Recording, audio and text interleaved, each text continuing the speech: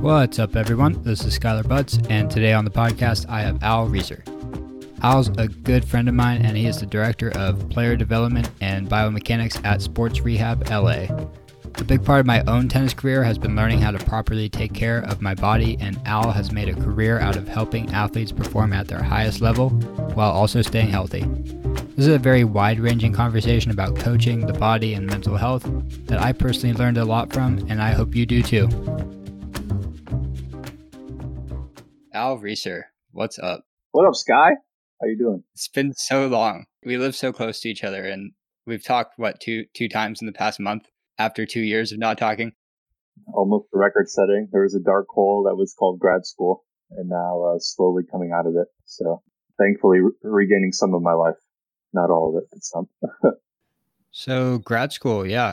I think this is a good place to kind of let everyone know who you are and what you do, Al. Oh, I guess I'm Al Reeser. No. So I am the director of sports performance and biomechanics at Sports Rehab LA. We have a couple offices throughout the LA area, but our main location that I work at is in Encino, California. And my primary job responsibilities there are overseeing the rehab and performance training for our elite athletes there.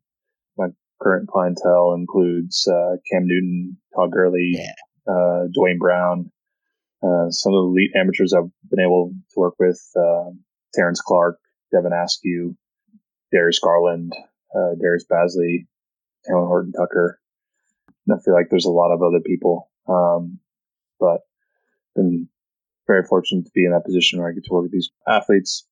Prior to coming to Sports Rehab LA, I went to Claremont McKenna with USky, graduated 2016, went straight to grad school, attended USC. And for those of you that are on the East Coast, perhaps that think I'm talking about South Carolina, I'm talking about the only USC, University of Southern California, Phi-Don.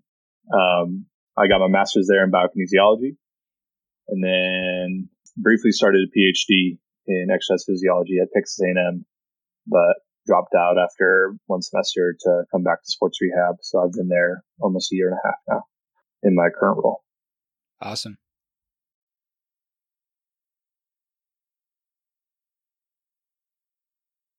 It's funny because just knowing you, and it feels like every decision you make comes down to the last second, and then you do this giant pivot.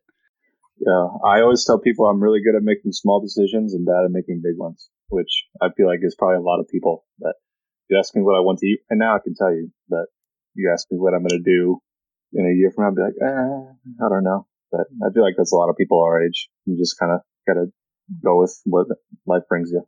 At least you can make those small decisions. I can't make any decisions to save my life. That's part of the reason I'm having so much trouble. Well, sometimes you just don't even think about it. You just say go. Okay. So before we kind of get into your background, which is super interesting and kind of off of that giant pivot thing that we were just talking about, if I come to you right now and I drop everything, can I be in the NFL in 2 years? I mean, I can get you up to a certain level of athleticism. I could try, but we may need to get some of the skills coach and have you watch tape for a little bit. But, if you want to do it, shoot, might as well. Give it a run. All right. That wasn't the answer I wanted. All I know is if I tried, I'd get my living daylights kicked out of me. So yeah, there's some big dudes out there. You probably got a better shot than I do. I don't think so. You're taller than me. I guess so. You're probably faster though. Debatable. It's debatable. All right. Al. Yes, Sky. Senior year. Oh, Lord. Yeah, senior year of college. We were roommates, by the way.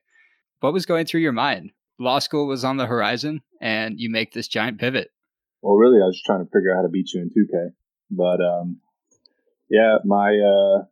I guess senior year was kind of a big changing year for me. I guess it actually kind of started junior year.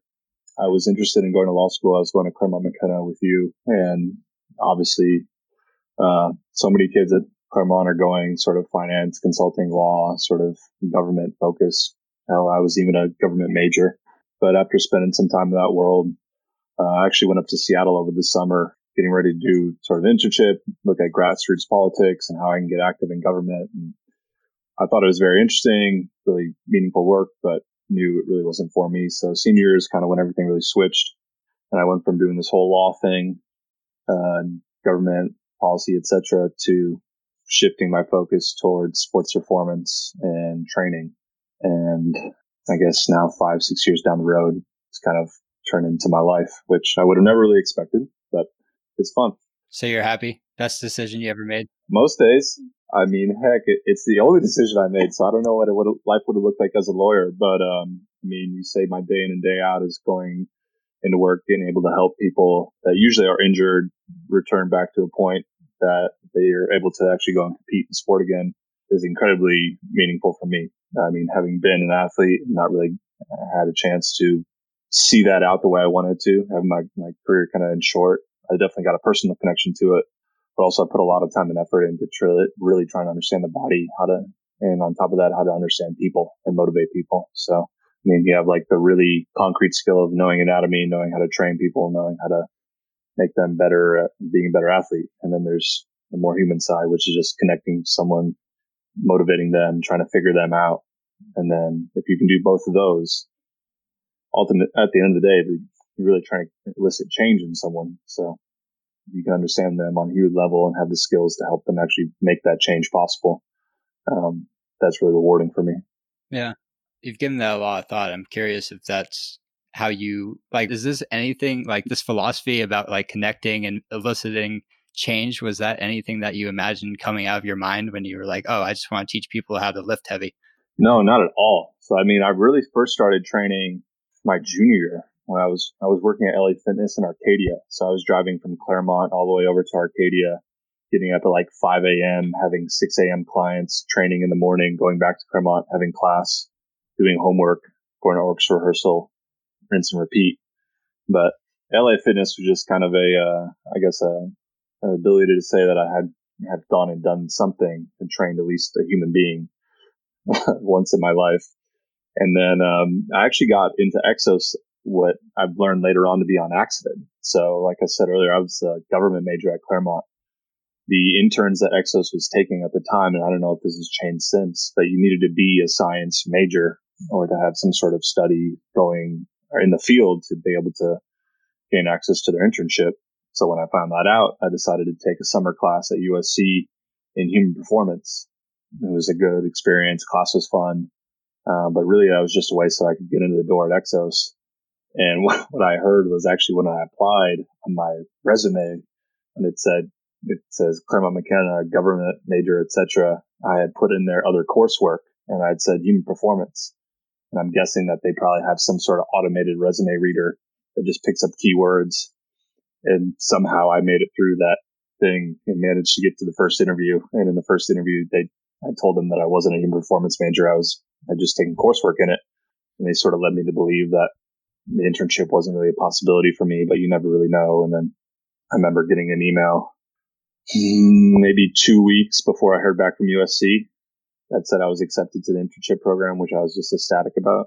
And then ended up getting into USC shortly after. So in a matter of 2 weeks, my life kind of went from just training someone, didn't really know if this was going to be a career, to having a pretty concrete path going to Exos, and then having a concrete path after that for grad school as an option. So to answer your question, it wasn't really ever a thing like, oh, I'm going to go and help people. It was just like, I was really tired of government, and I thought that I would happen to be good at training because my background, having been an athlete, etc. But it was really throughout the journey of like going to Exos, getting able to train a lot of people, some that were healthy, some that were injured, etc., where I could really sort of find my niche. Like, hey, how can I enter this field and I guess kind of stand out? And one thing I realized at Exos is a great opportunity to learn really concrete methodology of how to train, how to elicit gains and performance for athletes. But a lot of the people that I would deal with later on in life, they were never perfectly healthy. They were always hurt. So my focus as far as trying to change from just performance based to sort of rehab and optimizing performance after injury really came after I worked for 2 or 3 years with this doctor named Dr. Andy Barr. I met Andy when I was just going to SC.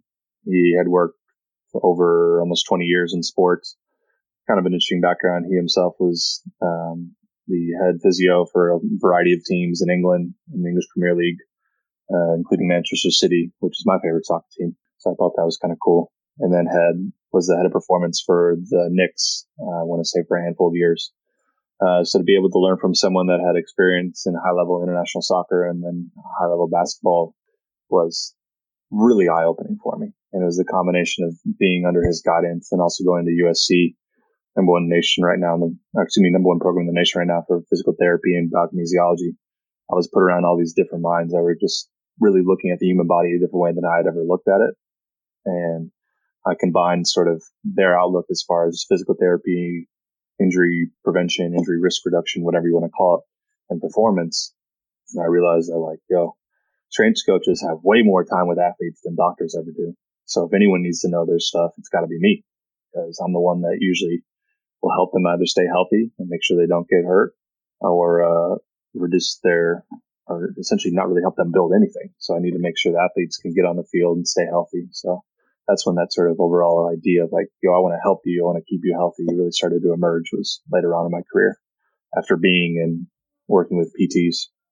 And I think that's a big shift in how people are looking at training. Like you can pound the field and the iron all day, but at the end of the day, if you're hurt, then you can't continue. Yeah, I mean, it's tough because what you're describing, sort of that shift as far as we train to get really, really strong and good at our sport versus we train to optimize our movement and to enhance performance and to reduce risk of injury, is really what I would argue coming out of soccer right now, or these sports that are more international. They look at training and PT as preventative rather than something you do only once you're hurt. Mm-hmm. Where like the NFL, there's still a large, I would say, mentality of I'm only going to do PT once I'm hurt. I'm only get on the table once I'm hurt. You're kind of questioning my ability as an athlete or just my own health in general if I'm always doing PT or whatever.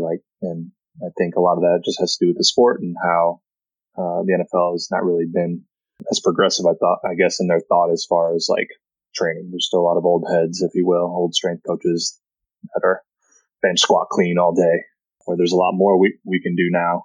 I'm not saying that's good or bad. It's just I get a lot more buy-in from soccer and basketball athletes, and I'm getting a lot of buy-in from NFL guys. But I think if we can get buy-in early on in their career at the 16, 17, 18-year-old mark, or even when they get to college, hopefully we'll reduce some risk of injury there when they get finally into their career. Yeah. So you have quite a few elite amateurs, and what happens when these guys and especially the NFL guys, when they come into Sports Rehab LA, what do you tell them? We want you to be big and strong, but we want you to be healthy first, right? Yeah. I mean, the way I'd sort of describe it is be really concrete about your goals. So I don't care really what you do in life. Most of the time people have a job, and the job is so that they can make money, and the money provides them opportunities to do whatever they want in life. They can go buy a house, they can go on vacation, they can do whatever.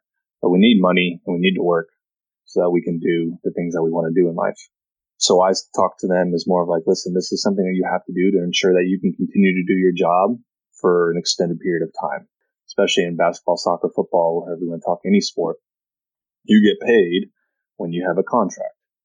The only way you get a contract is by actually going out there and showing scouts or coaches or people throughout the league what you can do, how much you're worth to them. And you are, at the end of the day, not really worth much if you can't go and do your job, which is being healthy, being available, being on the court. So if we talk about getting one contract, okay, cool. Great. You got one contract. You can be super smart with your money. You may not even need another contract to really set yourself up for success, set your family up for success, set your family's family up for success. But not everyone is like that. And sometimes people need 2 contracts or 3 contracts. And the only way that you can really, I don't want to say assure, but put yourself in the best position to actually make money later on down in life, in your late 20s, early 30s, mid 30s, late 30s, is by being proactive and taking care of your body. And then once that sets in, we see a tremendous change where people really start to come in, they value the time there, and they understand that it's so much better to be getting treated and to be training when you're not hurt versus having to do it when you are hurt. And when they recognize that putting time into your body is directly correlated with having longevity in your career and performing well in your career, and at the end of the day, making money, is an easy buy-in. Oh yeah, for sure. So that's kind of how I try to approach it. I mean, that's a cool approach. But as you were talking, I was thinking about how like young athletes, and I've talked about this before about how like you know me, I never stretched in college, but I didn't need to. I was super inflexible, but I was like I managed to stay somewhat healthy. Like I think I could have been better, Yeah. but it's hard to instill like that mentality, those good habits in young athletes when they don't see the benefits right away. It's more down the line. So what do you say to the young athletes? I mean, it's twofold, I guess. If they look at me right now and be like, man, I'm already getting paid. I'm already getting paid. I've got a youthful body.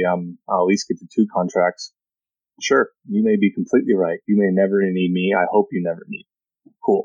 Not everyone is like that. And if I were you, I wouldn't necessarily take that gamble on betting that you are perhaps the outlier to not getting injured throughout your whole career versus being, I guess, what some would say was just normal. You're going to have nicks and dings as you go throughout your playing career. But I guess to answer your question, the buy-in as far as youth athletes really comes when we talk about the ability to enhance performance. Because like you said, a lot of guys really aren't hurt. But when we talk about injury prevention and we talk about sports performance training, a lot of times we like to look at them in two different worlds, all preventative and all enhancing performance. But really there's a lot of interplay between the two.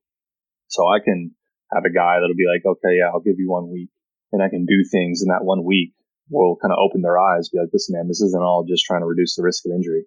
We can also make you a better athlete while reducing the risk of injury. So if you don't want to have that advantage to your game, that's fine. That's your choice. But the earlier you start doing this and training quote unquote correctly, in some may argue that there is no quote unquote correct way to train, but there are certainly ways that are perhaps more optimally trained that give yourself a better opportunity to succeed when you're on the court, field, or whatever. That's really where we see the buy-in. Mm-hmm. Like if I can make a guy's vertical go just increase even 2 inches in a matter of 2 or 3 weeks through simple sort of isometric training and reactivity training, they're like, dang, that was really cool. How'd you do that? It's like, well, I didn't do it. You did it.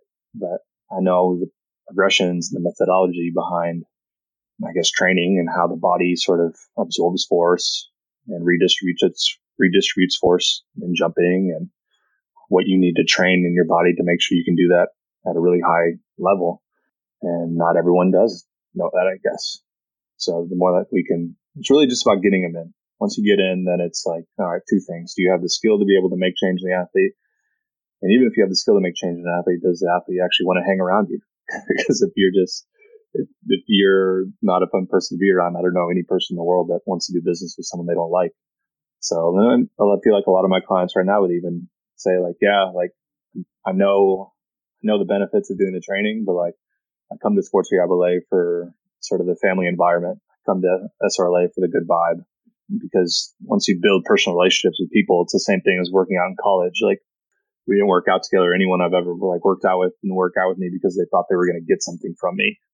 I would hope that they just want to work out because they like working out, and I like working out. So like, let's work out together. I happen to know a thing or two. Try this. See if you like this. When it becomes more of like a thing we're doing together rather than me just coaching you, we can grow together too. Mm-hmm. And for a lot of the young guys, they like that. Yeah, and again, just hearing you talk about like what you do, it's so technical. And how do you manage to break that down in a way to the athletes where they can not buy in, but like understand and the little minutia? Because or do you just not bother? You're just like, this is going to help you jump higher. Twofold, I guess. It really depends on the person. Some people want to sit down and they want to talk about different types of muscle action. What's an eccentric contraction? What's isometric? What's concentric? How does strengthening my tendons and ligaments help me better absorb force when I'm jumping? If they want this pure science, biomechanics behind what we're trying to do, and I'll sit down and I'll talk to them about it. And if it's a complex principle, I'll try to break it down to something that they can understand. Like one example is we talk about the ability to absorb force and redistribute it, like jumping through a landing process. You're absorbing force, and then you're redistributing that in actually the action of jumping. I talk about cars. Okay, so you maybe have Ferrari gas, but if you got Kia brakes, that car is going to break down, right? You got to have the defense or the brakes that match up with your ability to perform, or your offense, your gas. And so simple things like that, like, okay, I kind of understand these principles in sort of this sort of context when you put in something like that. But really, I feel like a lot of people at least from a performance standpoint, really kind of buy into how the body works when they actually see it happen in play. In other words, me sitting down and talking about them or talking about biomechanics to them for an hour, hour and a half is not going to do benefit to them. I'll talk about it for 15 minutes for them. Say, listen, just trust this process. Here's the spark notes you need to sort of understand why we're doing this. And then 2 weeks down the road, I'm going to put you in a position to succeed. In other words, to show you that what you previously did has now been enhanced because we went through this protocol. And we can do that two ways. We can do that one, just like, oh man, I feel really great. Something really subjective. I feel like I'm jumping higher. I feel like I'm more explosive. Anytime I hear that feedback, great. Then I usually try to get some sort of objective measure to have them actually see like, listen, you feel a certain way. The numbers back that up. Okay. So just keep doing what you're doing. I guess what I'm trying to say is like, you got to be able to figure out what is going to get someone to buy in, and objective numbers really help promote growth in any athlete when they can see like, okay, I feel a certain way. I'm going to test you. I'm going to do biomechanics testing when you come in. I'm going to do biomechanics performance testing you 6 weeks, 8 weeks down the road. And you see actually what these numbers that you previously just did, how they've improved. Man, like there's no better way. And the really technical biomechanics testing, I feel like, is a really great way to do it, other than just like more standard performance tests like, oh, what's your max bench? What's your max squat? Because those things are very variable. I mean, I can walk in the gym one day, feel super duper and squat 405, and walk in the gym 3 days later and be tired, lethargic, and squat 365. So like those things all vary. But if I can get a guy or a girl and be in the same position to fully recovered, feeling good, and do biomechanics testing and come back 6, 8 weeks down the road, feeling good, feeling recovered, and test the same way and see the difference, that's really where buy-in for the young athlete sort of, or for the youth athletes sort of is beneficial, because they're not getting paid. They want to see how they're performing better. Yeah. And you mentioned the variability, and that's something like I've felt myself, just being tired. And it's not that I don't understand what I have to do as an athlete, like eating wise and sleep wise, but sometimes it just doesn't happen. And there's only so much that you as a trainer and rehab specialist, whatever you want to call yourself, sensei, can do. Yeah. There's only so much you can do. And do you feel lucky because you attract a certain client, like a top level athlete that understands what they have to do when you're not there? You would think that. I feel like usually it's a lot of times the elite level athlete is the one that's not doing the stuff that they need to be doing outside, because for a lot of them, they already have a financial cushion where the sense of urgency perhaps is there for someone that's young and grinding to make it. But for an injured athlete that really wants to go back, even if they have a little money set aside where they can move comfortably, that's usually when I see like a lot of, I guess I feel grateful that put in these positions to help them, because there's an easier time getting buy-in when they do need me for something. In other words, like where I can have a certain skill and certain expertise, and they need me to help fix their knee and get them back to performance, and I can help fix their knee and get them back to performing well. And usually most of the time at sports rehab, that's who's going to come in. Now, whether they're a pro or amateur, I guess just by happenstance where I'm at, a lot of the people that I'm fortunate to work with are professional athletes. So I've got a handful of amateur athletes and also a handful of just general population clients that come and work with me simply because, for the same reasons. They want to take care of their body. They want to improve their performance. Maybe they want to look good, or maybe they want to get a scholarship.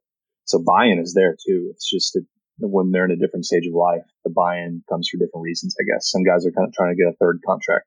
Some guys are just trying to fit into a pair of jeans. Other people are trying to get a scholarship. But overall, being in a position where people are coming to me for a specific reason and having the skill and the ability to help them effectively makes me feel like very, very fortunate. And of course, like there are a lot of trainers in this game, especially in Los Angeles. And I feel incredibly fortunate to be able to work with the people I work with.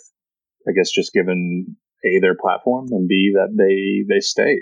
And I like to view it as more relationships. I mean, people come to Sports Rehab LA because of the name Sports Rehab LA, but they will leave just as quickly because they get a poor experience. And at the end of the day, really harp that, like, listen, no matter where you are, no matter what you're doing, it helps to have a brand. And the brand behind me is well known, it's reputable, etc., which helps me get people in.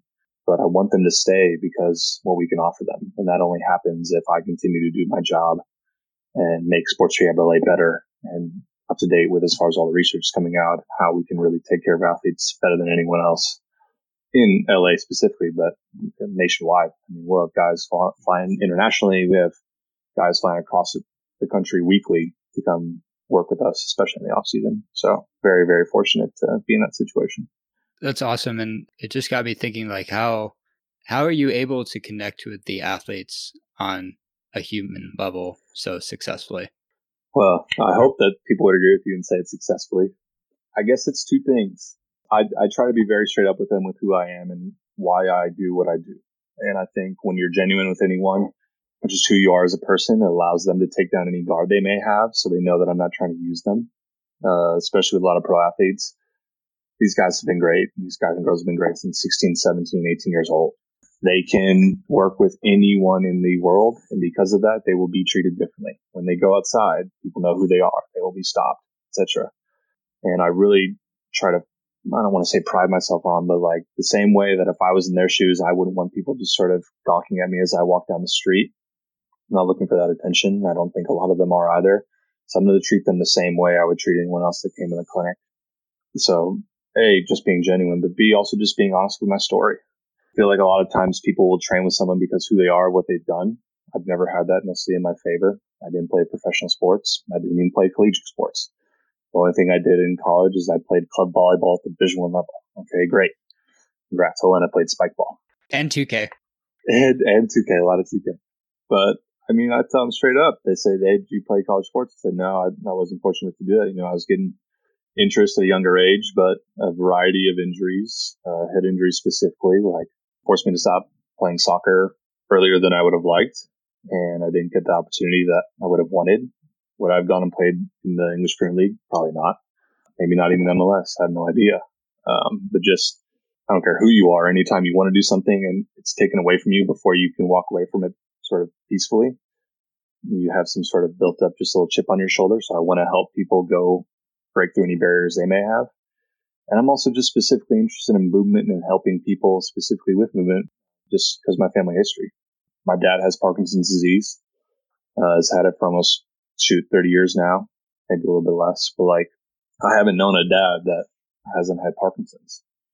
And Parkinson's is something that's progressive. It's something you can't control. It's something you just have to roll with and adapt. And in a lot of ways, my job is like that too. I will see a guy come in moving perfectly well one day and come in 2 days later and be like, this was aggravated now. I need to get more treatment on this and kind of switch my plan to this. Okay, cool. So it's, I learned really early, very early age, just with my dad, like I could tell when he was good and when he wasn't good. I learned how to communicate with him as far as what he needed from me. If he needed a chair so he could sit down, or if he needed me, just hold him so he wouldn't get dizzy or anything. And then how to adapt. And if I can just be straight up with them, like, listen, this is why I do it, my own personal reasons. I've got family connection too, people that have movement issues and how I can help them. But I've also been lucky enough to go to have amazing education, I guess formal education at USC, and also the people I've learned under. So I'm young, like 26. A lot of these guys will be younger than me, which is weird. And usually they'll be like trying to look for people that are a little bit older than them.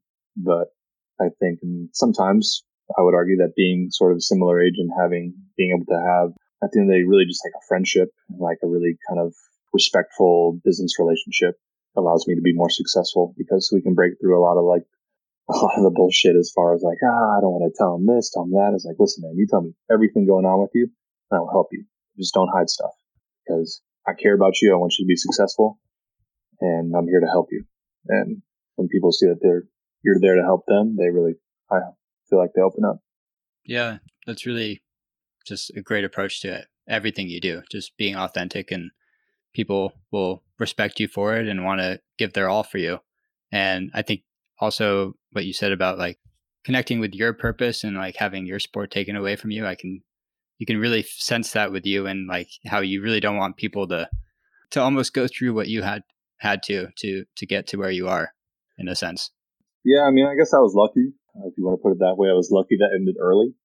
But a lot of these guys, like, it's 28, 29, 30 years old, and they're looking at potentially a career-ending injury. And that is heavy stuff. Like, imagine going to school and getting a degree, and then all of a sudden you're just like, oh, your brain's not going to work. You can't do what you're going to do in 2 years or 3 years. You're like, you want to talk about a midlife crisis? There's one right for you. Yeah. And there's a lot of emotion that comes along with that, and mental health awareness, just like checking in. Hey, how are you right now? Okay. Forget everything else that's happening. How are you as a human being right now? If you're not good, let's talk about it. Because one thing I always talk about with guys that I'm training is like, movement is emotion. Like, anytime you're hurt, you're down, you're not moving well, etc., compared to the times where you feel great and you're just ecstatic. I mean, I'm sure you've been on the court, Sky, where you just absolutely demolish someone 6-0, 6-0. You're just bouncing out there. You're feeling great. And there are times when you're just getting it handed to you. You're out there, you feel like you're moving slow, etc. So like, those movement and emotion are so tied in. And a lot of times there's just subconscious emotions you've got to deal with, especially when it comes to being injured. And I learned that from my own injuries. I learned that from watching people that I care about a lot having their own chronic injuries and illnesses. And the sooner we accept that and move past that, we can actually begin to treat the physical injury and be more in tune to whatever's happening with us emotionally, physically, emotionally, spiritually, whatever you want to say, because they go hand in hand and you can't ignore either of them. Yeah. So you just have them talk to you, because for the past week, I've just had absolutely no motivation to do anything. And I feel it on the court, like brain's gone, movement's gone, just everything's gone. Yep. And at a certain point, you just can't pull yourself out of it alone, right? Yeah, I would argue. Some people like to have a mentality like, oh, I did this on my own. I can grind out on my own, blah, blah, blah, blah. I would admit to being someone like that previously. And I would argue now, having perhaps a different perspective, that anyone that has that mentality where I need to do this on my own will never really do it to the best of ability, because unless you're just an extraordinary individual, you need to have a support system to allow you to move forward, because we'll never be able to do it on our own. I just really think that. You look at anyone, this might be a little tangential, but Portugal is an incredibly interesting case study where they're having a lot of drug issues throughout the entire nation. And instead of putting money into like police forces and cracking down on it, they put that money into like helping people that had these issues and creating community. And they saw that when communities started to like increase and people felt as if they were needed someplace, that drug abuse started to go down. So I'm a big believer in community and setting, and having people around you that just motivate you and make you want to be better will naturally create that.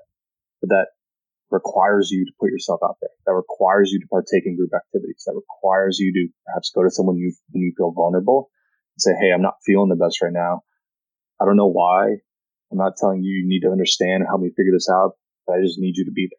And I need you to help me through this.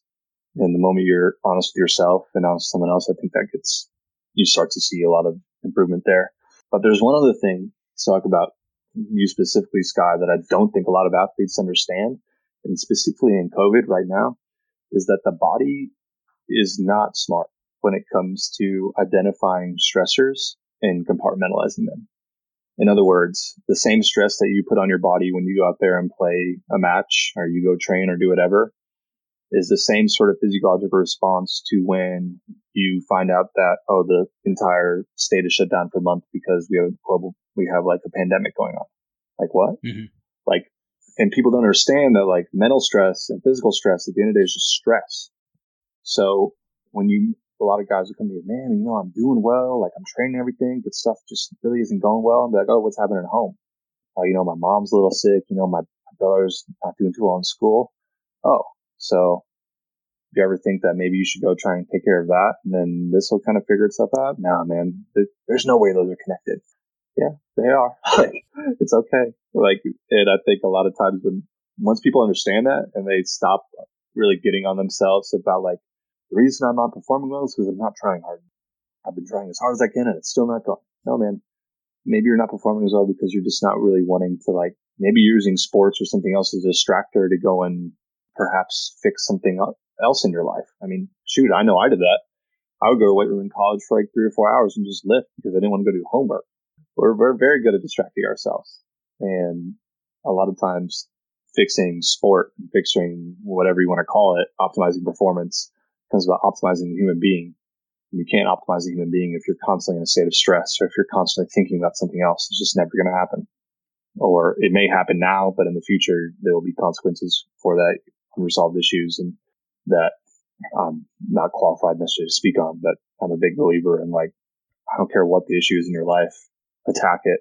And if you're not ready to attack it alone, then ask for help in it. But pretending it's not there and just not giving it mind is not the best way to go about it. Okay. So I might be reaching here, but as someone who has studied the body and trains the body, would you argue that the mind is almost more important?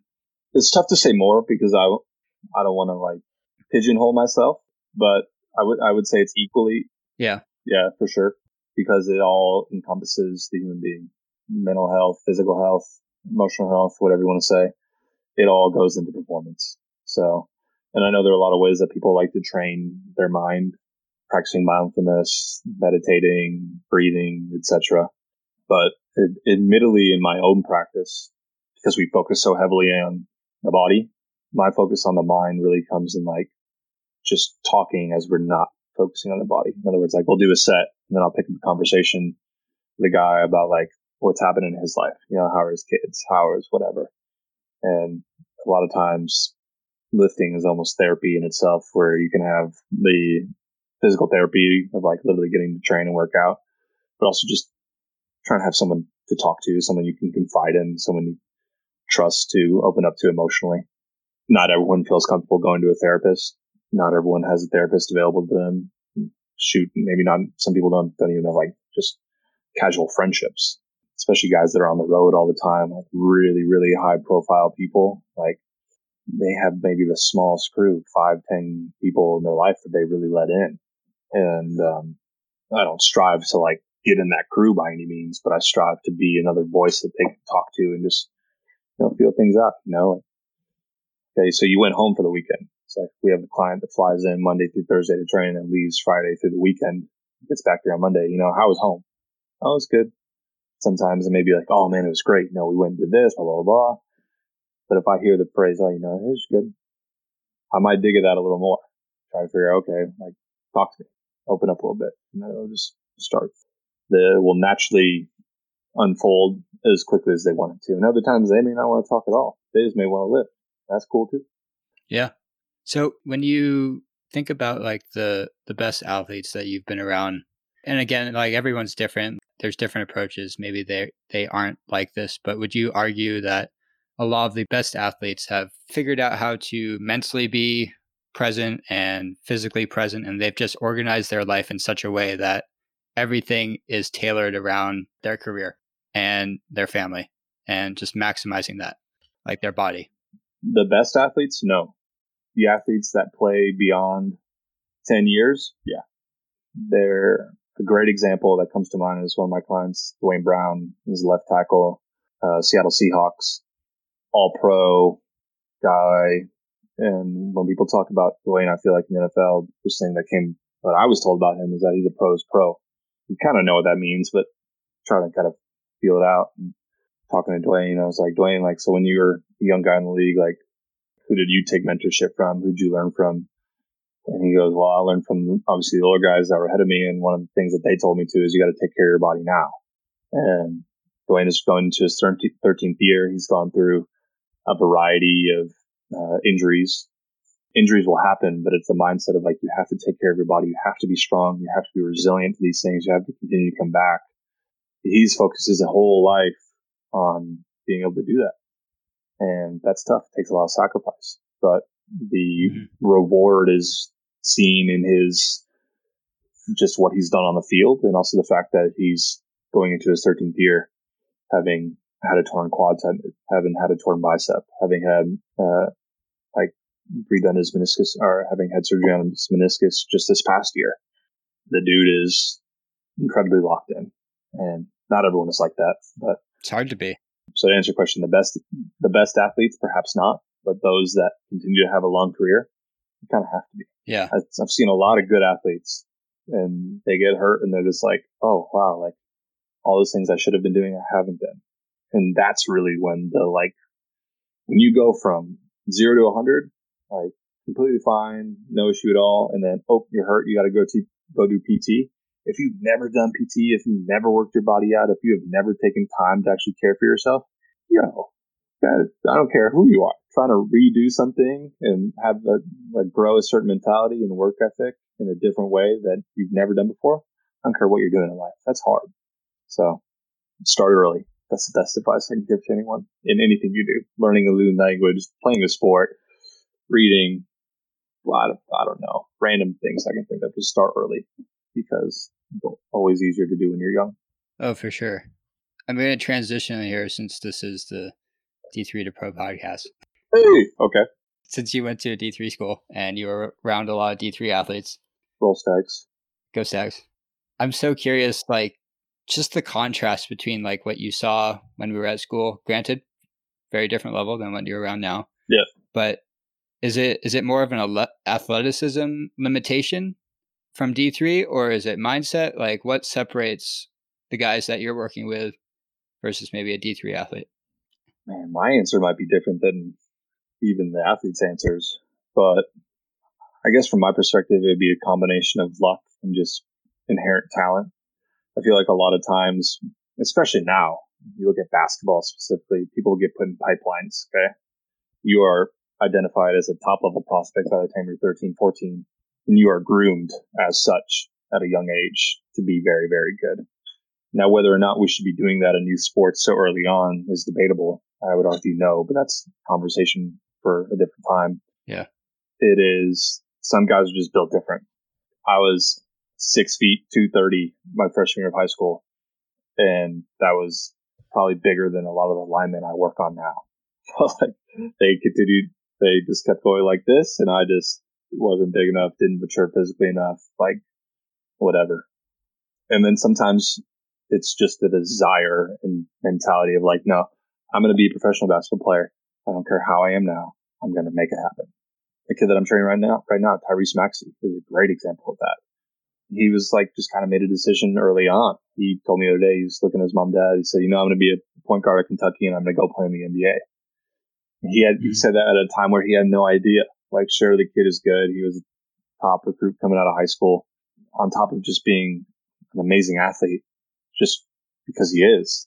He works incredibly hard, but Tyrese will have skills that a lot of players will not have just because he's Tyrese Maxey and other people are not Tyrese Maxey.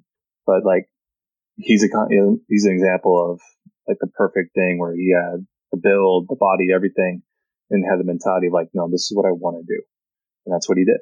He went to Kentucky. He started his freshman year. He was done after 1 year, and now he's probably going to be a top 15 pick in the NBA. Some guys speak it into existence and happen to have some good genes and build to go about it the same way. Other guys have no build. I think Anthony Davis, I saw the other day, was unranked his junior year of high school, and then leaving his senior year, he was a top prospect. Some guys mature super late. Giannis Antetokounmpo is a great example, an absolute freak of a man, but born into poverty in Greece, and then now is NBA MVP. It's a combination of two. It's a nature versus nurture argument, I guess, and they're both important. Yeah, and I guess what I'm going to take away from that again is just the purpose behind everything. I can say nothing is set in stone. Right. You can create your own path. It might take a lot longer, and it might not even work out, but you'll get a lot farther than you think you can, as long as you have that purpose behind what you're doing. Oh, 100%. I mean, and I guess to talk to specifically D3 athletes, going D3 is certainly not a sentence to be oh, let's say you're a Division III basketball player. Just because you play D3 doesn't mean you can't play in the NBA. I know a lot of D3 athletes probably thinking oh, I may play D3, but I'll go play overseas. They inherently cap themselves on what their ability is just because they are at a certain point in their life. That. Mm-hmm. That makes no sense. Ever. That'd be like me looking at LA Fitness and being oh, I'm training at LA Fitness. Maybe one day I can get to a Gold's Gym. No, that's just where you are. And you're there probably when you're 18, 19 years old. You can make a decision and be all right, I am at this point in my life and I want to get to a certain level. Well, then I have to put a certain amount of time in. And even then you may not get lucky enough because no one's going to come and look at you.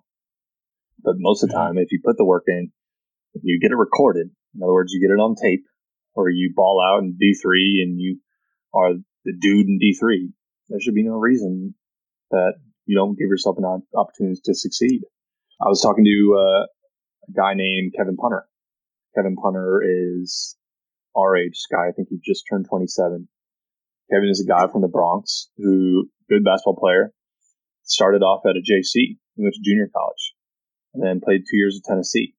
Was a standout at Tennessee and then was trying to make it work in the NBA. Ended up going over to overseas now. And now is probably one of the best overseas basketball players. It's like when you talk about guys that are like top level overseas and art in the NBA, Kevin Punter's name is the top of the list. And I was talking to him, I was like, yo, like, how did this happen? And he's like, I just made a decision that if I wasn't the dude coming in, my first or second year overseas, I had to just put everyone on notice. I had to show that, listen, if you may not think I'm this, but I'm this, I can be even better than what you think I can. And you just got to play like it. And so it comes to crazy focus and just determination to get to somewhere you're not. I agree completely, but as someone who has been out there and struggled with confidence, and I don't even want to say putting limitations on myself, but essentially that's what it comes down to. And it's hard to break through that barrier. Like, who am I to say that I could be there? It's hard to break through, is basically what I'm saying. Yeah, I mean, I'm not going to sit here and pretend that it's not, but I could also argue that, like, perhaps your level of, well, it's not fair to put this on you, but I could overarchingly say, like, the general sense of urgency that Division III athletes have to go pro perhaps is less than Division I athletes because they're Division III and they usually are Division III because they have something else going for them. Like the kids at Claremont McKenna, the top 10 liberal arts school in the nation. Okay, you don't go play like pro basketball. So I guess you go to Deloitte, you go to PwC, like boo-hoo. Like those are the kids I feel like, at least that we were dealing with, were in school, like those are their alternatives. But for a lot of high level athletes at Division I, like they were the dogs in their own hometown and they come to, like, take Tyrese Maxey, for example, like he goes to Kentucky. He's around the best basketball players in the nation. And now you have to continue to be the best basketball player in the nation when all the other best basketball players in the nation are around you. So his sense of urgency to continue to succeed or excel at a high level was imperative. Because, like, not saying that Tyrese couldn't have gone and done whatever he wants to do in life. I think he can. The kid's smart, incredibly well spoken. I know he has other interests outside of basketball, but this is what he's really, really good at. He's better than anyone else in this, 99.999%. So you gotta kind of show up if you're going to be put on that stage. Yeah, I completely agree. And like last year when I did quit playing, it was entirely out of this lack of desire to compete. Yep. And I remember calling my college coach, Paul Settles, who's been on the podcast. Let's go, Paul. And I remember him saying to me, like, the guys that succeed, they're just hungry for it. Like this is all exactly like this is all they have going for them. It's either make or break. And that sense of urgency, I've dealt with, like being almost too comfortable. Like, yeah, I if tennis doesn't work out, like go do something else. Like it's not a big deal. And I've struggled with that myself. And that's really the difference between success and failure. I would say. Yeah, I think for a lot of people, I mean, in some ways it's a blessing to have that mentality of like, okay, if this doesn't work out, I can go do this. And don't get it twisted. Like I've had that thought numerous times. Like, shoot, I'm not making the money I need to make training. I got to figure out how to pay rent. So maybe I'll just say, forget it. And I'll go work at some consulting firm. I can do that because I have a degree from Claremont McKenna and USC. But there are a lot of other trainers in this game that don't have that. And there's times where I've looked at it and been like, listen, if this is what you want to do, then do it. If this is not what you want to do, then quit complaining and do something else. Because the guy next to me that is not training a Cam Newton, that's not training a Todd Gurley, is like, man, I would give anything to be in your shoes. Okay. So either continue to do your job, excel at a rate, and continue to go through the process day in and day out, or don't do it. And for me, this was big. When I made it, the realization was like, listen, I can do anything I want, but I'm choosing to do this. Maybe I should choose to do it even better than I'm doing it now, or give more than I'm giving now. Because having the ability to back out of something is good, but like, I don't care what you do in life. You're not going to succeed unless you put something into it. Yeah. I mean, the common phrase is you get out of it what you put in. And that's the case. And heck, I'm not going to sit here and tell you that my road was grind. Yeah, a lot of ways it was grind, but the way I grinded was different than a lot of people. Like, I was at school and then I worked under a doc for 2 or 3 years while I was in grad school. There are guys out there that are training for 5 to 6 years, like living paycheck to paycheck, that will never get an opportunity to do what I'm doing simply because of happenstance. And so, again, to go back to my other point, if I want to do this, cool. If I don't want to do it, then don't do it, because you're only wasting your time and someone else's time if this isn't what you're invested in. Truer words have never been spoken. Do you have a gratitude journal? Do I have a gratitude journal? No. You're the second or third person that told me I should have one. Oh, I'm not telling you should have one. I'm saying I need one. I'm asking if you have one. No.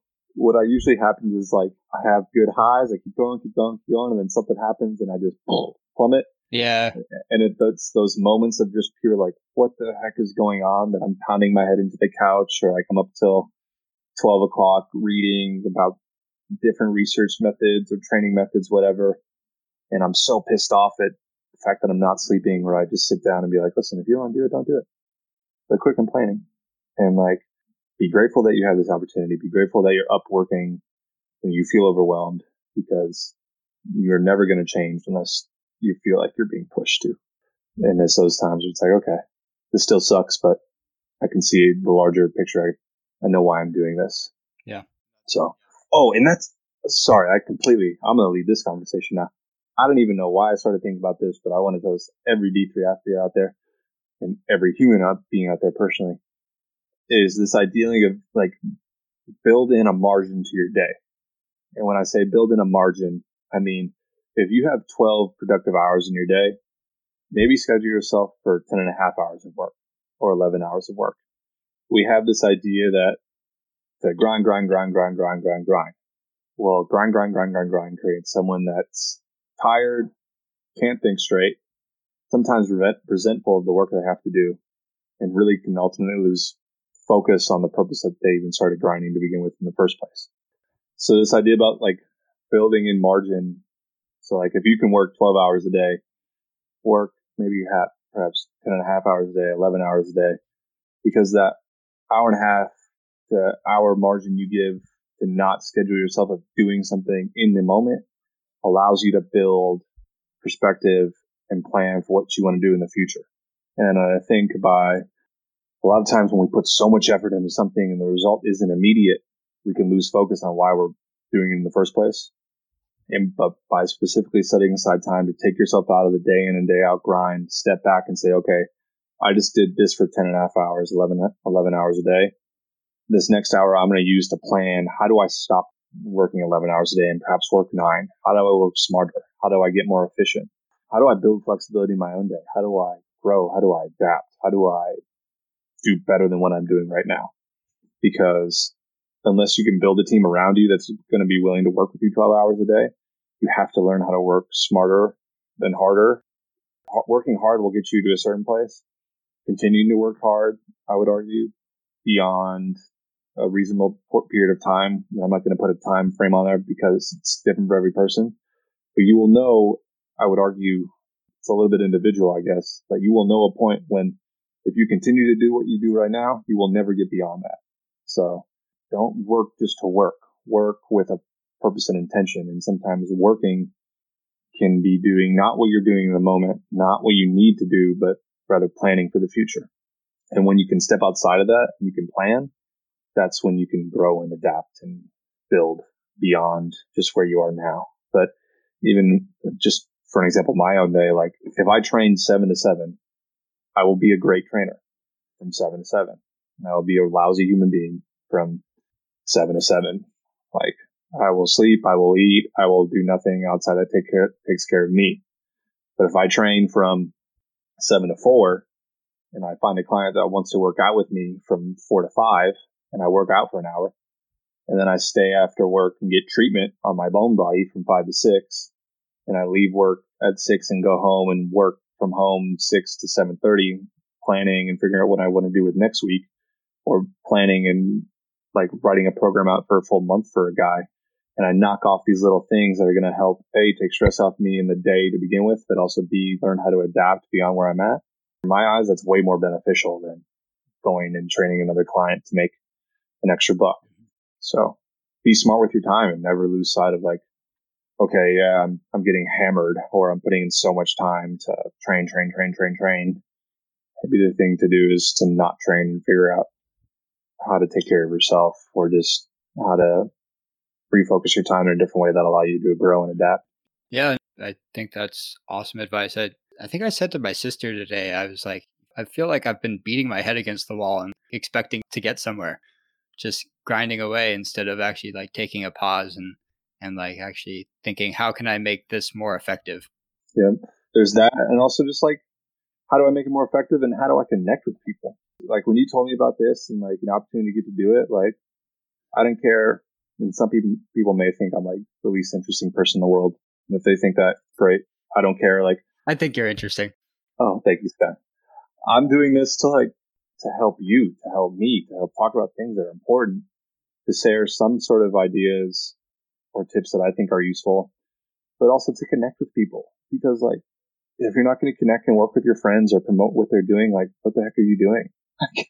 And I'm laughing about this because I have this conversation all the time with trainers specifically, like, of how there's so much competition between me and maybe another trainer or another trainer that's in Miami sees my work and doesn't like it, and we just start to rip on each other. And I'm not saying that's happened. It's definitely happened, but like, I'm not calling anyone out or thinking about anything like that. I'm literally just talking about like, at the end of the day, what are we? We're two individuals that try to do this job so that we can make a living. Maybe you have other ideas about what you want to do with the job than I want to do about it. I want to impact people to the highest level possible. They happen to be athletes, so I want to help athletes the most that I can. But you didn't hear me say once I want to tear you down. You didn't hear me once say I want to discredit whatever work you do. If we do the same thing, I should build that person up. And it's a shift I hope a lot of people make in this industry. I talk about this industry, I'm talking about high performance training and rehab. Like, we get better as we stop fighting. We get better as we start to look at the person that perhaps is at the same level as me, works with the same clients, and I know he's not doing stuff well. Like, it does me no benefit to just sit here and rip on the dude. It does me the benefit to like reach out and be like, hey man, like I love the work you do. I happen to offer a certification in this type of training methodology. I would love for you to come over here and be a guest so that you could take it. And like this idea of, I don't got to show anyone up. I don't got to make them feel bad about me being better than them. I can continue to help us both grow by showing them what I think perhaps is a better way to train. But them coming here and coming right back at me, be like, no, man, I don't think that's good because I do it this way. We don't have to agree, but at least as long as we have that conversation, that's growth. And let's say that I think I'm a better trainer than 99 people out there. And the 100 people that are at my certification, one person teaches me something that I can do better. That's a win. That's a win in my book. Because there's going to come a point where like, when you're the expert doer, you got to be the expert teacher. You got to be. Otherwise, you're wasting your time. You're wasting other trainers' time because, at least in my eyes, if you're in a field and you really want to give your all to it, that requires you to make those around you better. And I think what a lot of times people get scared about is, oh, if I make this person next to me better, they're going to one up me or they're going to do whatever. And it's like, okay, good. Do it. Don't steal my people. Don't steal my thoughts. Don't steal whatever. Build your own thoughts. Do whatever. But like, I'm working with you to help grow and develop, and I'm doing that too. So like, why shouldn't I see you eat? Like, there's enough money. There's enough athletes for us to both be successful. So like, let's get better together. So I think that's cool too. Like, I try to instill that in the clinic in kind of a weird roundabout way. If I'm working with like a high schooler and like a pro at the same time, and the pro's off there on his phone doing something, I'll get on that pro's case and be like, yo man, like give this guy some juice. Like let it, like hype him up a little bit, get him lifting big, show that you care that this guy is here working out with you. Because when you motivate him, he wants to be like you. And then when he gets to be like you, hopefully he'll remember that someone that was better than him at one point helped him along the way, and that you can continue to do better for others around you. In turn, as you build yourself up, everyone else can be built up with you. Mm-hmm. I think that's more powerful than just being the solo dog out there, the best at what you do, and everyone else is below you. I don't care who you are. No one wants that type of burden. Yeah, I agree. Hopefully, as a society, that's what we've done. Like, we're always trying to grow, right? We're always trying to help each other, but obviously that's not always the case. And just taking that into like a competition context for like what I've seen tennis wise is sometimes I'm afraid of playing against good people just because it'll make me feel bad rather than taking it as an opportunity to learn, which I feel like is kind of what you were saying, right? Yeah. And you said it probably way more clear than I did, but yeah, don't be afraid to fail. Don't be afraid to be told that you're wrong. Don't be afraid to like drop everything and be willing to learn, even if that means getting embarrassed a little bit. And, I mean, now I can look at it as a coach now and be like, all right, I know I need to hold people accountable, but I also need to understand how to elicit change and response out of people. And for some people that may be getting on that, for other people that may be pointing out the reason why they did answer something wrong in a more private setting.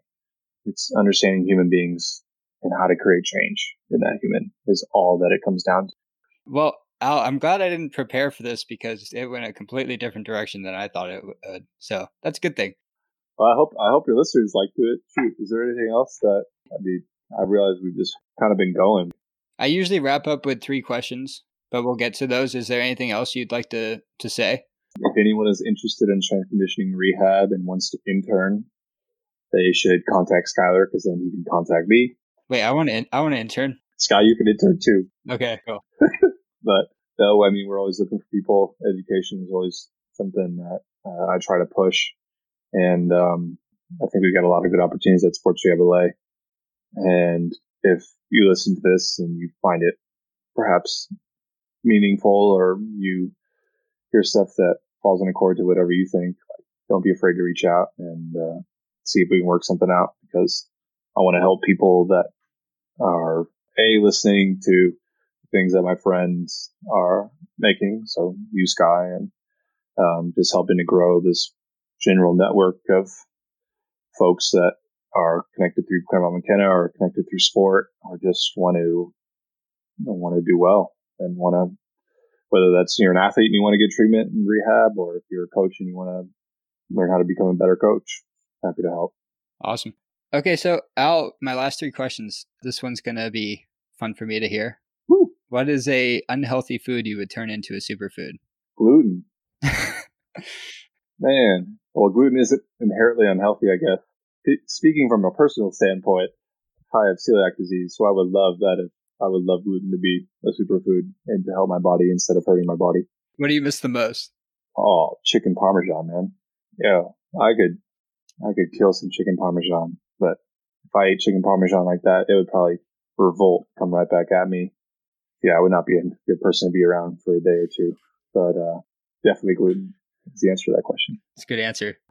You touched on this already, but any advice you'd offer to D3 athletes trying to make it to the pros? Do everything you can to take care of your body. Do everything you can to put yourself out there. As much as I hate it, social media is a platform that is sort of revolutionizing the way that a lot of people, but specifically athletes, have a chance to sort of show out for public eye. And if you're not taking advantage of those platforms, Instagram, TikTok, maybe. I don't even use TikTok, so I'm not the best person to speak on that. I think we're too old for that. Yeah, man. I feel like that some days all the time. I asked a kid the other day, I was like, man, how many times are you more accustomed to giving out your Snapchat or your phone number? People, he goes, oh, Snapchat, 100%. I was like, oh, it's just different. I didn't know Snapchat was still a thing. Oh, yeah. See, it is. And those are just things. But no, definitely, I think specifically Instagram, and this is something that I'm trying to do more because people yell at me and they're like, yo, you get to work with these people, you can train these people. Why the heck aren't you on Instagram? And my response is, it's just not like a normal thing that I do in my day in and day out. And they're like, well, it has to be because the people you're working with holds the public eye, if you will, kind of care about what they're doing. And you obviously have done enough to put yourself in a position where you can get to work with these people. So share with them what you're doing to help these athletes. So yeah, likewise, if you want people to pay attention to what you're doing, share with them what you're doing. The idea of having a resume, especially in my field right now, is kind of disappeared. It's like, show me what you can do on Instagram, or show me what you've done on Instagram, and then show me your resume, which is weird, but you got to play ball if you want to get your foot in the door. Oh yeah. So yeah, take advantage of all the ways that you can share yourself, even if it's not comfortable for you. Speaking of which, where can people find you on social media? Hey, they can find me only on Instagram because I'm not nearly concise enough to be on Twitter. And I don't understand TikTok. But my Instagram handle is @reeser _ SRLA. SRLA, obviously for Sports Rehab LA. I try to post some videos there, mainly videos and pictures, mainly just people I'm working with. But we're hoping to get more of the sort of like educational material rolling out here in the future. But you can also call and text me. My number is 310-817-9299. I will probably answer a text far sooner than I answer a DM. So 2 weeks later. Yeah, exactly. You can ask Sky. It takes me a little bit to answer a text. But if you make the subject line, "Hey Al, pay attention to me now," I'm just kidding. But if you make the tagline, "I need your help," or "Please do not ignore me," I will usually pay attention. So, but yeah. Yeah, slap me across the face and say, "Pay attention to me," because I guess good or bad, that's what I usually respond to, because that's what people have responded to me about. There's no good way of kind of being shy or bashful around it. If you want someone to help you, if you want to get somewhere, be annoying as heck until they listen to you. And once you get there, then perform. So, yes, Instagram. All right, Instagram. And my final question for you, how do you define success? Hey, I probably need like another hour. You got 30 seconds. How do I define success? Success is variable. Success is something that allows you to feel that you're being useful in whatever your life path is, trying to, like, what you want to do with life. I mean, success to me in college was getting good grades. Success to me now is seeing a kid get all wide-eyed after he jumped on a 60-inch box that he didn't think he could do. Success for me 10 years down the road may be financial, it may be still career-oriented, it may be family-related. I have no idea.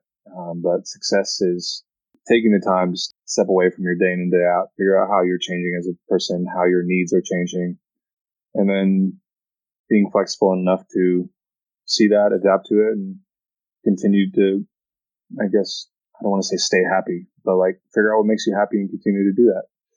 Keep living life for what you want to do and how you can give back to people. And if that changes, cool. That changed for me at 18. Like, I thought the best way I could give back to people that had movement disorders or movement issues would be to go and litigate on their behalf. And 10 years now down the road, I'm in no way close to an attorney, but I get a chance to work with some of the top professional athletes, some of the top elite amateur athletes, and just some of the top human beings in the world, just for being humans, and get to learn from them, get to coach them, and get to just really grow. Success is always having growth, never really being stagnant. That doesn't mean consistently changing or going to do something else that's not purposeful or driven, but it's just allowing to look back and be like, I got better at this today. Awesome, man. That's success. That is success. All right, man. I really enjoyed this. Thanks for coming on. Oh, of course, Sky. Anytime. And for everyone that doesn't know, Sky is a damn good tennis player. He could be doing whatever he wants, but I was especially happy to help him with this, because this whole message about trying to reach D3 athletes that are trying to go pro and inspire and everything. I mean, I can't imagine what it'd be like that. I think I lost my sort of athlete drive, at least real athlete drive, much early on in life. And just stepping away at perhaps mid-20s and then sort of shifting this role of what you're doing in Sky, I think that's really, really cool. So I'm proud of you for doing that. Happy to help, and I wish you nothing but success. So it's cool to see. I appreciate it, and thank you for defining success for me. Oh shit. Whatever success you're in, I hope you have it. I hope you enjoyed getting to know Al and his insights into the world of training. Don't forget to follow Al and Sports Rehab LA on Instagram or reach out to them for training or an internship opportunity. You can find us on social media as well at D3ToPro, and if you like the podcast, please subscribe. I'll see you next time on D3 to Pro.